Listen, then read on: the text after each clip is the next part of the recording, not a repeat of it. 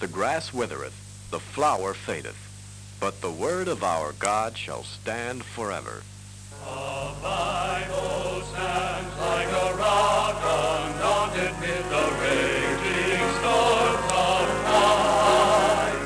His pages burn with the truth eternal, and they glow with the lights of life. God's inerrant, infallible Word, our Holy Bible, stands as an eternal lighthouse in a decaying world. This worldwide independent radio ministry outreach of the Bible Stands is dedicated to the proclaiming of the great truths of Scripture for the glory of our Lord Jesus Christ. And now, here is our Bible expositor, Wayne Carver.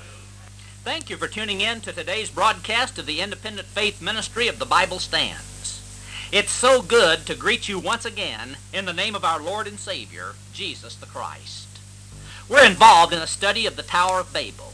The building of this infamous tower and city is recorded in the 11th chapter of the book of Genesis. Let's open today's message by reading Genesis chapter 11 and verse 5. And the Lord came down to see the city and the tower, which the children of men builded. The majority of the men and women of that early post-flood world population had chosen to follow Nimrod rather than the Lord. And in so choosing, they also chose to follow the evil spirit personality who empowered Nimrod, who was none other than Satan. The decision to follow Nimrod was the trigger for immediate action. The men of Babel straightway began the digging of clay, the molding and firing of bricks, the gathering of bitumen to cement the bricks together, and the construction of the perimeter wall, the public and private buildings, and the great tower, which was to form the center of that world system that they had started to build. The complex was to be a center of world unity, built in the power of the flesh, not in the power of God. The unity that these men had achieved was just as synthetic as the building materials that they had chosen. Both the building stone and the unifying mortar chosen for building this city and tower, which were to stand symbolically for the world system that constructed them, fell far short of the quality of the genuine materials that God uses to develop true unity in His kingdom. Men and women who are regenerated to eternal life are living stones aptly fitted together. The true mortar that joins these living stones together to form the building of God is the unifying power of the Holy Spirit. But the rebels at Babel had neither of these things. They had brick for stone, and slime had they for mortar. The rebellion had been organized, and the building was in progress. And the Lord came down to see the city and the tower which the children of men builded. God was not unaware of the rebellion which was going on in the earth. God is omniscient. He knows all. He knew what was in the heart of Nimrod and the rebels who would follow him even before they came together in that decisive council. He knew of their rebellion even before He created the earth. It's not the intent of Scripture to state that God suddenly discovered what these children of men were up to, and that He instituted a quick countermeasure after He discovered the potential of the rebellion that was underway. That is not at all what we're to understand from the words written in Genesis chapter 11 and verse 5. It is not the generic name for the triune God, Elohim, that's used to refer to God in these words. The name used is the sacred tetragrammaton, the four-letter word. The name used is the Lord, Jehovah, Yahweh. This name applies specifically and particularly to God in the person of God the Son, the seed of woman, the promised Redeemer, the Lord Jesus Christ. The Lord, or Yahweh, is the covenant name of God. This name refers to the person of God, of whom that prophet Micah writes in Micah chapter 5 and verse 2. But thou, Bethlehem Ephratah, though thou be little among the thousands of Judah, yet out of thee shall he come forth unto me, that is to be ruler in Israel, whose goings forth have been from of old, from everlasting. Micah refers to the second person of the Godhead. He says that this person of God is to be born as a man in the little village of Bethlehem of Judea. Yet this one will not begin to exist at the time of his birth. Even as he comes into the world as that little babe, He will be older than anything that exists in the created universe. He is the one whose goings forth, that is, his ministries, have been from of old, from the earliest history of the created earth, from everlasting, from eternity past, even before the creation of the universe. It's this person of God who is designated as Yahweh, and it's this person of God who's referred to as coming down to inspect the works of the children of men in Genesis chapter 11. It's this person of God into whose hands God the Father has delivered all judgment, and the inspection of the works of the rebels in Genesis chapter 11 and verse 5 is a part of an act of judgment. We're faced with the fact that Scripture tells us that the Lord Jehovah came down to see the city and the tower which the children of men builded. Is this to be understood in a literal sense? Did God actually come down to earth in some literal way to inspect the progress of the great rebellion of men and to pass judgment on it? Yes. This passage of Scripture does teach that the Lord, Jehovah, literally came down to earth at the time of this great crisis in early post-flood world history. The Holy Spirit of God here speaks of Yahweh Elohim, the pre-incarnate Christ, in terms that reveal his nature as true man as well as a true God. It was Yahweh Elohim, Jesus the Christ, who physically walked in the Garden of Eden in the cool of the evening in those early days of earth's history before Adam's fall. It was Yahweh Elohim who personally stood before the fallen Adam in that garden paradise and said, "Cursed is the ground for thy sake. In sorrow shalt thou eat of it all the days of thy life. Thorns also and thistles shall it bring forth to thee, and thou shalt eat the herb of the field. In the sweat of thy face shalt thou eat bread, till thou return unto the ground. For out of it wast thou taken. For dust thou art, and unto dust shalt thou return." It was also Yahweh Elohim, the pre-incarnate Christ, who stood before Cain after the murder of Abel and said, "And now art thou cursed from the earth, which has opened her mouth to receive thy brother's blood from thy hand." It was once again God the Son, Yahweh, the pre-incarnate Christ, whom we find meditating and speaking in Genesis chapter 6, just before the great flood was sent to destroy all flesh, wherein is the breath of life. In Genesis chapter 6, verses 6 and 7, the humanity of the Son of God, into whose hands all judgment is delivered, is clearly revealed as we read these words. "And it repented Jehovah that he had made man on the earth, and it grieved him at his heart. And Jehovah said, I will destroy man whom I have created from the face of the earth, both man and beast, and the creeping thing, and the fowls of the air, for it repenteth me that I've made them." The scriptural passage of Genesis chapter 11 and verse 5 is given to reveal the human qualities of our kinsman Redeemer, who is also the judge over all of the earth. The humanity of our Lord brought him down from heaven in a personal visit of inspection upon the activities of the children of men before he brought about the judgment of the confusion of tongues. God, in the person of the Son, came down to the scene of the building of the city and the tower in visible form. He looked upon these works of men with the attributes of a man before he brought judgment. Theologians would call this visit a theophany. That word refers to an appearance of God in the presence of men and in the form of a man in the earthly sphere. We are to literally understand that Yahweh, the Son of God, did make a visit to the earth at the time of the rebellion at Babel. This visit of God the Son to the earth before the bringing of judgment upon a segment of mankind does not stand alone in the book of Genesis. In Genesis chapter 18, we're told of the visit of 3 men to the tent of Abraham before the time of the birth of Isaac. In this chapter, one of the men is revealed to be Yahweh, God the Son. He had come down not only to speak face to face with Abraham and to tell him of the impending birth of Isaac, but he had also come to look out upon the cities of Sodom and Gomorrah and to bring a judgment of fire upon those wicked cities. We have an exact parallel to this passage in Genesis chapter 11 when, speaking to Abraham, in Genesis chapter 18, verses 20 and 21, the Lord, Yahweh, said, "Because the cry of Sodom and Gomorrah is great, and because their sin is very grievous, I will go down now and see whether they have done altogether according to the cry of it. which is come unto me? And if not, I will know. The one who speaks to Abraham is declared to be Yahweh, God. Yet he stands before Abraham in the form of a man, and he clearly reveals the attributes of his nature as a perfect man. He, as a man, was evaluating the work of men before he brought judgment. So when we read in Genesis chapter 11 and verse 5 that Yahweh came down to see the city and the tower which the children of men builded, we can paraphrase the words which the same one spoke to Abraham so many years later.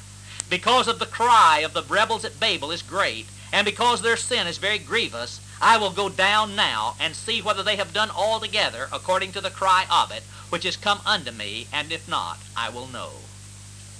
When the Lord came down for his personal inspection, he found that the action of these men of the earth were ripe for judgment. As God, Yahweh, had known, even before he created the world, every detail of the rebellion of these sons of men. But as perfect man and as judge of all, Yahweh personally toured the building project before his judgment was poured out. The inspection of the perfect God-man confirmed the necessity for judgment. These rebels at Babel had followed Nimrod out from the presence of the Lord. They had decided to substitute another name rather than the name of Yahweh and Elohim as the object of their worship and devotion, and in so doing to break their bands asunder and cast away their cords from them. They had chosen not to retain God in their knowledge, and they had chosen to disobey his commands. They had no spiritual life. They had not placed their faith in God and in his promise of a coming Redeemer. They were not sons of God. Rather, they were only natural men living in the power of the flesh. They were, in every respect, the children of men. I see that my time is almost gone for today. We'll continue our study of the Tower of Babel on the next broadcast.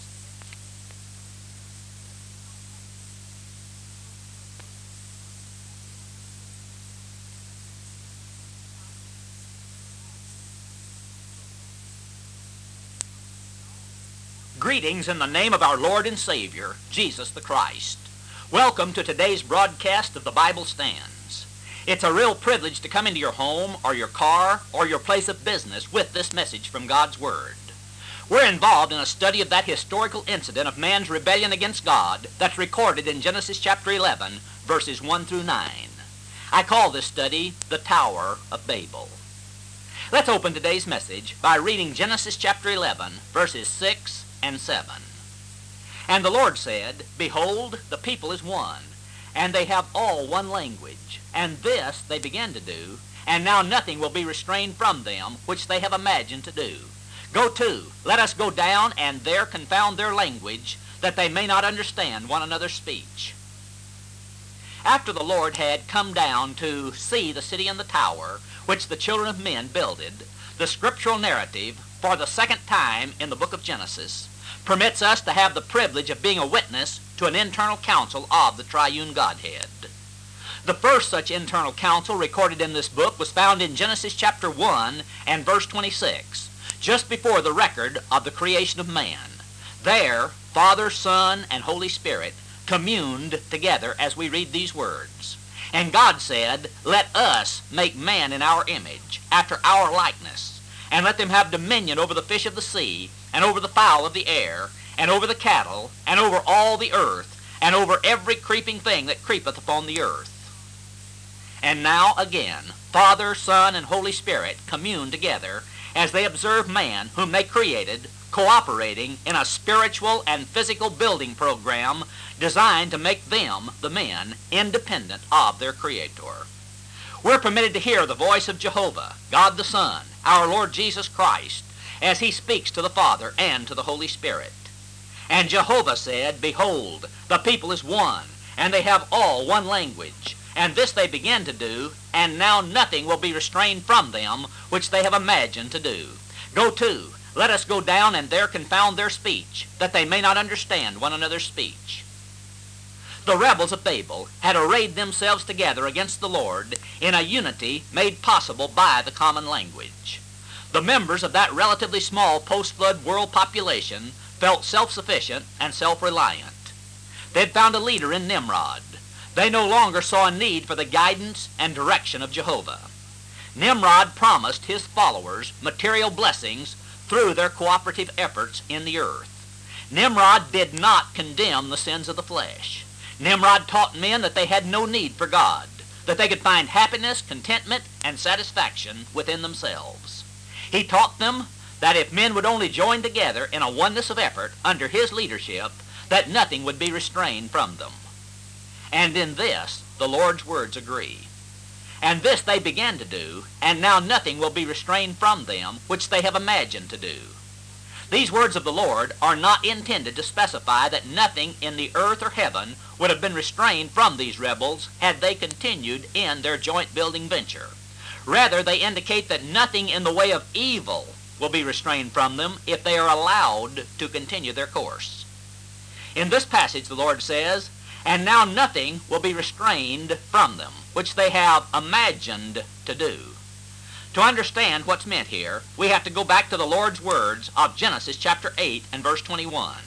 There we read, "And the Lord smelled a sweet savor, and the Lord said in his heart, I will not again curse the ground any more for man's sake, for the imagination of man's heart is evil from his youth."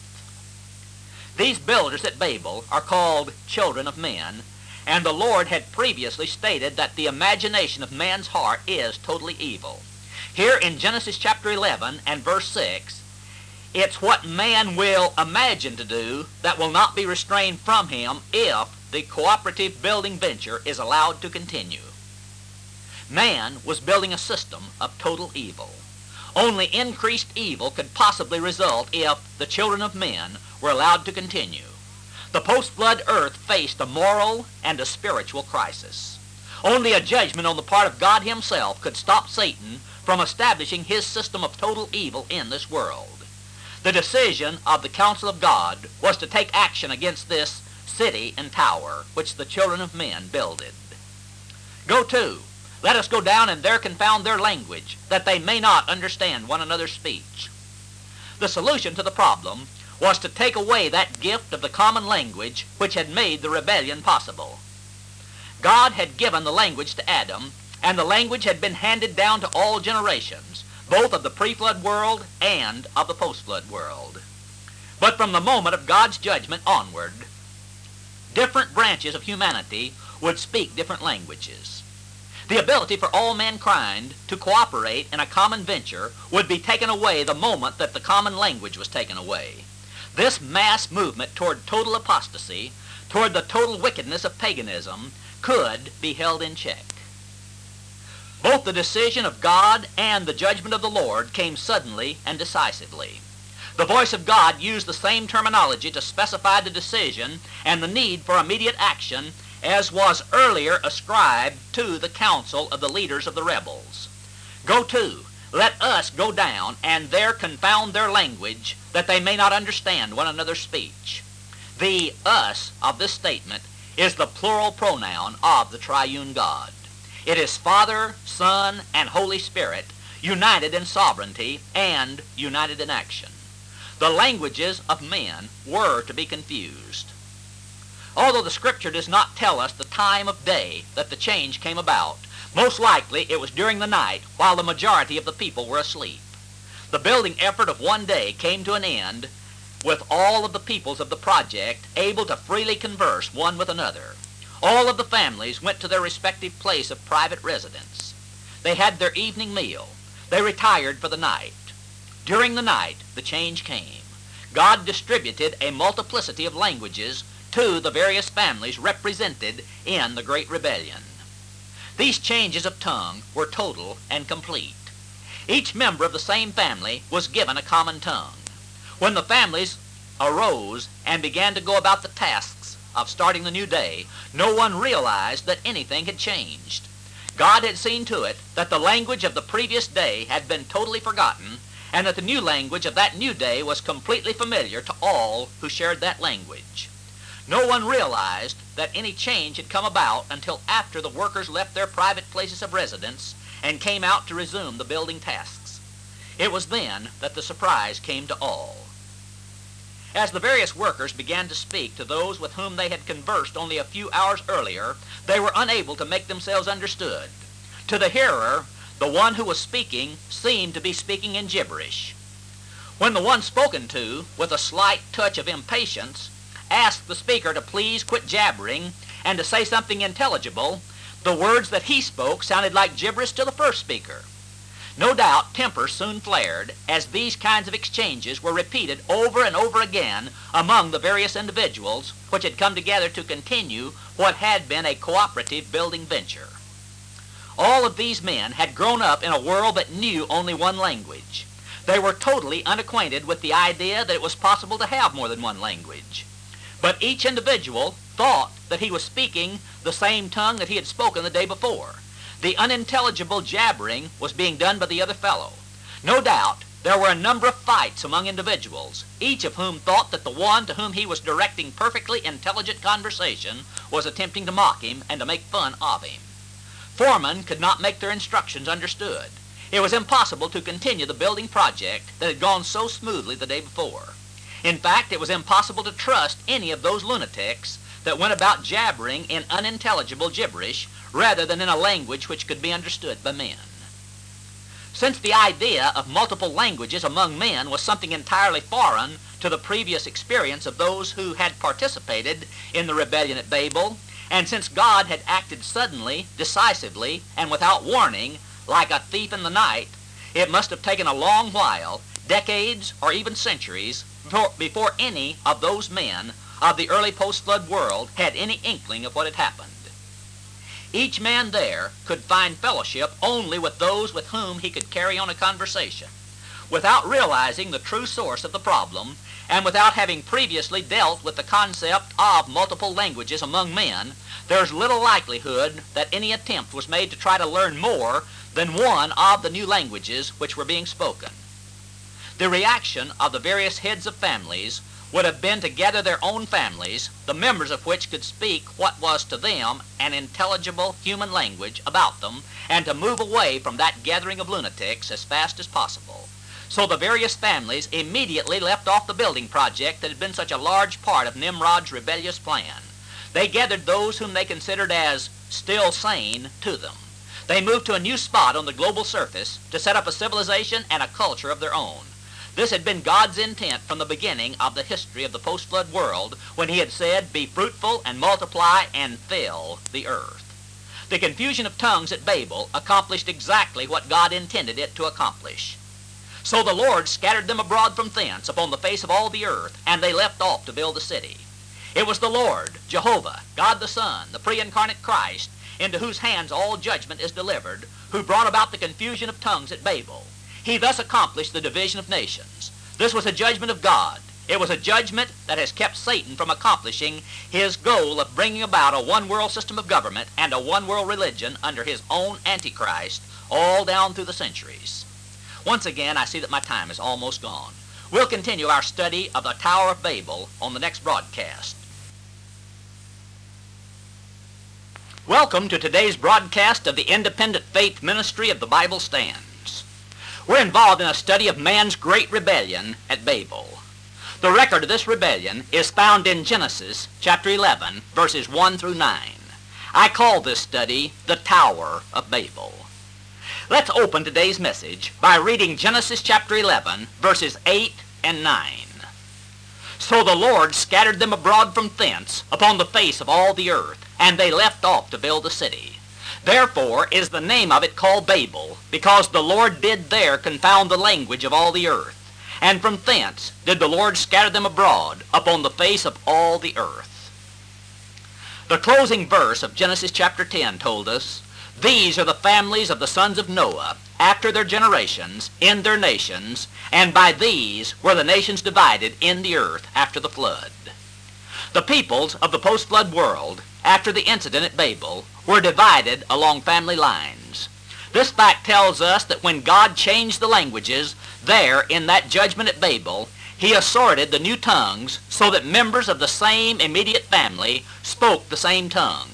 Thus, it was easy for the specific family groups to disperse over the habitable land areas of the post-flood world without the breaking of close family ties and without the disruption of the basic family unit. The division of the peoples was a natural result of the confusion of tongues. Since every individual involved in this judgment thought that he was still speaking the same language that he had always spoken, each one felt that all of the other individuals outside of his own family unit had gone mad. The neighbors could no longer speak an intelligible language. They could only jabber in an incoherent way. No one in the earth previously had ever been exposed even to the concept of multiple languages. Everyone involved in this situation would have been thoroughly confused. There would have been no attempt on anyone's part to try to learn the language of a neighbor. No one even realized that the neighbor had a different language. The unintelligible sounds that came from one of a different language would have been interpreted as madness or as mockery to all who did not understand that particular language. The result of the change of languages was total confusion of any communication that was attempted outside of the individual family unit. No doubt there were probably not more than a few days that passed before each family leader came to the conclusion that he and his family should place as much distance between themselves and those other madmen as they possibly could. And so the dispersion of nations took place. Each family went its own way to find a land in which they could settle down and establish a permanent home, separated from the babble of those other men of the world who had suddenly lost their sanity. And they left off to build a city. Nimrod's great building project could not continue. He could not even make himself understood by the majority of those men who had formerly been his subjects. To the people of a different language from Nimrod, he was just as mad as everyone else. They could no longer follow a man who had no ability to speak intelligibly. It was far better to follow a leader from one's own family group. At least the family head still had the power of speech and the power of understanding. Nimrod's dream of a one-world political system with a one-world pagan religion, having himself and his wife Semiramis as heads, was totally shattered. No longer was he capable of leading all the people of the world.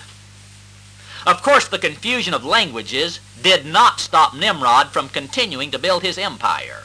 He lost his control over all the peoples of the world after God's confusion of the tongues. But there were still a sizable number of men and women of his own family branch who did speak the same language as Nimrod. With these people as followers, Nimrod continued to build his empire.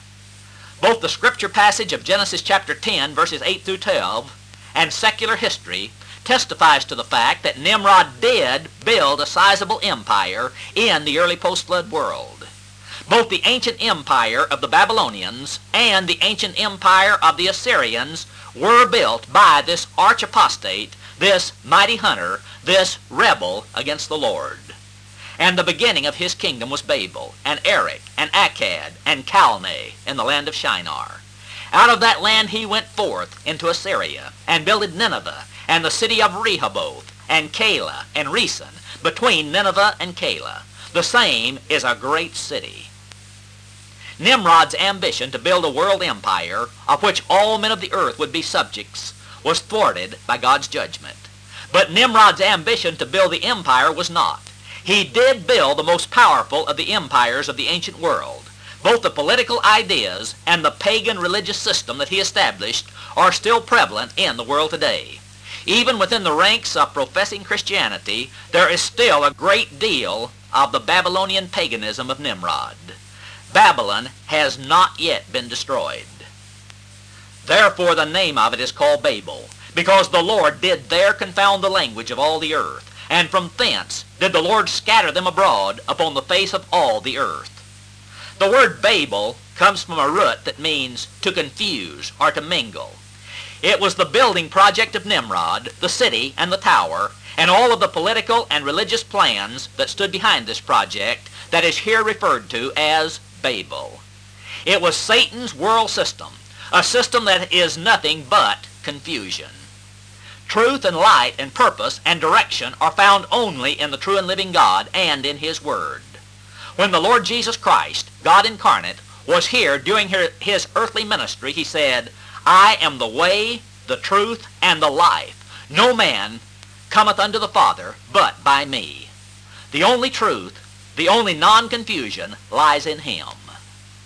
The world empire of Nimrod was to have been the earthly kingdom of Satan, the prince of the power of the air. Every aspect of it is confusion, and every aspect of it is satanic. Satan has continued on down through history to try to build the world kingdom, that world system over which he, through the medium of his Antichrist, can hold totalitarian control. His ambition and his purposes have not changed. It's been difficult to bring the peoples of the world together in a system of absolute totalitarianism because of the multiplicity of the languages spoken. There has been only one time in history that God temporarily lifted the judgment of multiple languages that he imposed there at Babel. That was on the day of Pentecost, when the Lord sent his Holy Spirit to baptize all believers into the one body, his church. On that day, the restrictions of multiple languages were divinely overcome, and all present were able to hear the gospel of the Lord Jesus Christ proclaimed in words that they could understand, spoken by those apostles who had never learned the languages of the hearers. The multiple languages of the world, which stood as an obstacle to the spread of the gospel during the first century world, were in effect neutralized by God's miraculous gift to those who were his chosen vessels. God provided a gift of tongues, so that the marvelous message of the death, the burial, and the resurrection of our Lord Jesus Christ could be proclaimed to all men in their own languages. It's only in our day that men have found a way to themselves partially overcome the obstacle of the multiple tongues present in the world ever since God's judgment at Babel. The technology of complex electronics has made possible the vast intercommunication system of the United Nations, where a representative of one nation can speak in his native language and have that speech instantly relayed to translators in isolated booths who transmit the speech to all of the groups present in their respective languages. In this way, many of the different tongues are able to hear the speaker and to understand his words. There's only a few seconds time delay in the entire process. This mass effort to overcome God's judgment at Babel is once again being used by Satan to try to organize all men of the world into a one-world political and religious system, just as he used the common language of the early post-flood world so many centuries ago. It looks as though this time he will succeed. There at Babel, God confounded the languages to thwart Satan's purpose. The confusion of tongues prevented a total confusion of the world population. Therefore is the name of it called Babel, because the Lord did there confound the languages of all the earth. The languages were confounded, the peoples were divided, and the dispersion of the nations began. And from thence did the Lord scatter them abroad upon the face of all the earth.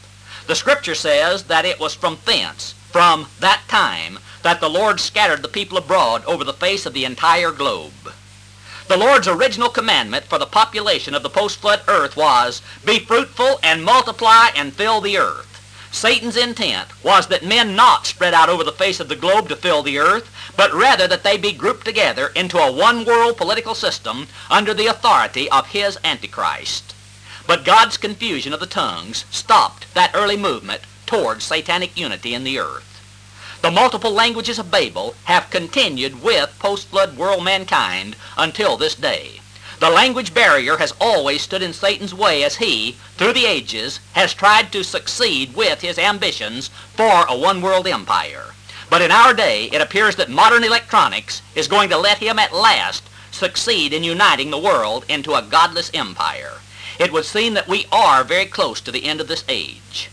I see that my time is almost gone for today. We'll complete our study of the Tower of Babel on the next broadcast.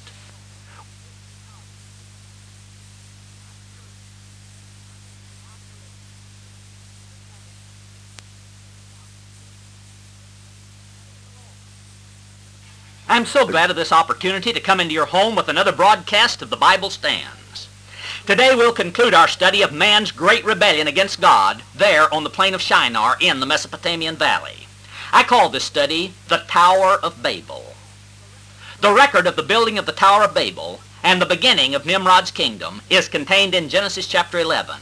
However, the end of this kingdom is not found in the book of Genesis. It's found in the book of Revelation. Let's read Revelation chapter 14 and verse 8. "And there followed another angel, saying, Babylon is fallen, that great city, because she made all nations drink of the wine of the wrath of her fornication." The historical record of Genesis chapter 11 indicates that three motives stood behind the building of the Tower of Babel. First, this tower was intended as a symbol lifted up in pride, a monument to the accomplishments of man. Second, it was to have been a patriotic focal point, erected as a determined effort to accomplish Nimrod's objectives, which were to keep all people together under his leadership to serve his desires. Nimrod wanted a one-world political system. The great tower was intended as a central control point to secure and maintain world peace apart from the rule of God. Third, the tower was a symbol of defiance to God and to the powers of heaven. God had said, "Be fruitful and multiply and fill the earth." But they said, "Go to, let us build us a city and a tower, whose top may reach unto heaven, and let us make us a name, lest we be scattered abroad upon the face of the whole earth." The judgment of God on this effort of man also appears to have been threefold. Rebellious man was brought down by the omnipotent power of God. The people who had unified themselves for this organized rebellion were scattered and divided. The tower builders were left in shame and confusion. The tower builders were looking for their own man-made name for deity, deity to whom worship was to be directed. The name of this man-made deity was to stand in opposition to the name of Jehovah. Nimrod was their leader, and as leader of this rebellion, he was the father of Babylonian paganism. Babylonian paganism is the root source of all paganism. Nimrod was the father of all paganism, and after his death, he was deified as the father of the gods. The religion of astrology is traceable back to the rebellion at Babel. Nimrod, or Ninus, as he was known in the Babylonian records, was deified as Marduk. Later, Marduk of the Babylonians became Zeus of the Greeks and Jupiter of the Romans. God had originally created men. At the rebellion at Babel, men had decided to create their own gods. The gods created by men shared man's fallen nature. These gods did not condemn sin and evil. Rather, they shared man's desire for such indulgences. The God creators would let men seek salvation by the works of their own hands, rather than by faith in the true and living God and in his promise of a kinsman redeemer. The gods of man's creation would let man go his own way, satisfying his need for spiritual fulfillment by the debased worship of demon spirits. These spirits were only too happy to stand behind the name of deity which man had created. The Lord said that this movement at Babel was the running start of the total ruin of mankind. And this they began to do. And now nothing will be restrained from them which they have imagined to do. These words of the Lord do not mean that the rebels at Babel could actually succeed in wresting the created earth out of God's hands by their organized movement into one-world paganism. It does not mean that they could become supermen, capable of accomplishing anything they set out to do. It's within the realm of evil and perverseness that nothing would be restrained from man if he were to continue in the path which he had chosen. There was nothing in the way of evil that would be restrained from man if he were allowed to go on in his organized rebellion against the authority and sovereignty of God. Nimrod's purpose was defeated by God's judgment at Babel.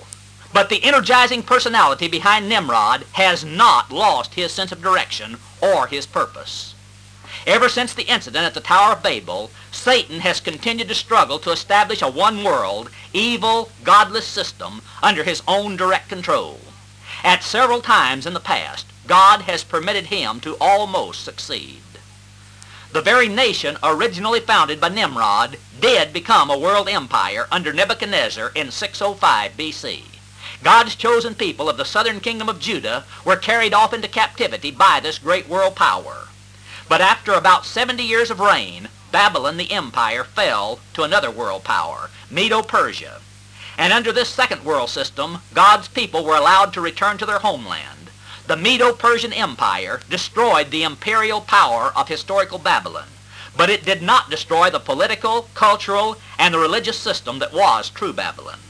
This system was simply absorbed by the Medes and the Persians. Then, when the Medo-Persian Empire fell to the Greeks under Alexander the Great in 336 BC, the Babylonian system again was not destroyed, but only absorbed. Also, when Imperial Rome completed her world conquest of the Greek system in about 50 BC, the system was not destroyed. Rome became Babylon under a different name. Imperial Rome was never conquered, but the empire simply crumbled into many smaller nations which were distributed across Europe, Asia, and northern Africa. Even in the breaking up of the Roman Empire, the Babylonian system that was Imperial Rome did not die. It's very much present in the fragments of Rome that have existed over these many centuries since the great empire crumbled. And biblical prophecy assures us that these fragments are to be once again integrated into a world empire stronger than any such empire that has ever existed to date. Satan will rule that empire through a great world dictator, that one whom Revelation chapter 13 simply designates as the beast. We have an organization in the world today that represents the attempt of the prince of this world to restore a godless order and a godless one-world system of imperial government. That is, a Babylonian system to this world. The headquarters of this system stands in our own New York City. It would seem that the world is approaching that time when Satan will at last accomplish what he tried to do at the time of the building of the Tower of Babel. The Scriptures foretell that he will be successful in this effort toward the end of this present age. There will exist in the last days, just before the second coming of Christ, a world kingdom with one supreme Antichrist ruler. All nations of the world will be under his dictatorial power to the extent that there will be no buying or selling without his mark. Just as the organization at the Tower of Babel was to compete against heaven, so will this kingdom. Its ruler will claim to be God, just as Nimrod claimed to be divine, and he will demand to be worshipped. The end-time kingdom will be constructed around the worship of this man. This state of affairs will be brought into existence by a great religious leader, a false prophet, who will rise to power as the head of a one-world religious system that will claim to be a Christian church. Thus, the two aspects of the Babylonian system, the one-world political system and the one-world system of heathen worship, are not dead. Genesis chapter 10 and verse 10 tells us that the beginning of Nimrod's kingdom was Babel. There's no mention anywhere in the book of Genesis of any end to this rebellious kingdom. In fact, to find the end of Nimrod's kingdom, we have to turn all the way back to the 17th and 18th chapters of the book of Revelation. Revelation chapter 17 describes the end of religious or ecclesiastical Babylon. Revelation chapter 18 is the record of the end of political Babylon. Revelation chapter 14 and verse 8 provides a preview of the record of these two falls. And there followed another angel saying, Babylon is fallen, is fallen. The end of Nimrod's kingdom is still future, even from our standpoint. Nimrod's kingdom has never died. It's been retarded, sometimes in history it's been even weakened, but it has never ended. And it was very much alive in that scene on the plain of Dura, recorded in Daniel chapter 3, where Nebuchadnezzar the king erected an image to be worshipped by all of his empire. It is very much alive today. Ecclesiastical and political Babylon are to play a significant part in end-time events. However, both aspects of Babylon are to be crushed at the second coming of the Lord Jesus Christ. In Genesis chapter 10 and verse 10, we read of Nimrod, and the beginning of his kingdom was Babel. The end of his kingdom is found in Revelation chapter 18 and verse 2. Babylon the Great is fallen, is fallen. Once again, my time is almost gone. It's been a great blessing to me to bring you this series of messages on the Tower of Babel. I'll return on the next broadcast with another series of messages from God's Word. The Bible stands and it will forever when the world has passed away. You've been listening to The Bible Stands, an independent faith ministry conducted as a worldwide radio missionary outreach by Bible expositor Wayne Carver. This program is dedicated to the upholding of the doctrines of the full verbal inspiration, the total inerrancy, and the absolute authority of the Holy Bible. The messages presented each day are available on cassette tape to those who support this ministry with their tax-deductible gifts and offerings. The Bible Stands is totally dependent upon the contributions of our radio listeners for its continuance on your station. You are invited to send your gifts and offerings, your request for cassette tapes, and your Bible questions to Wayne Carver in care of the Bible Stands radio broadcast. The Bible Stands is a faith ministry totally dependent upon the financial support of God's people for its continuing outreach. The program is sponsored by the Bible Stands radio broadcast, 6510 Spring Road, San Antonio, Texas, 78249.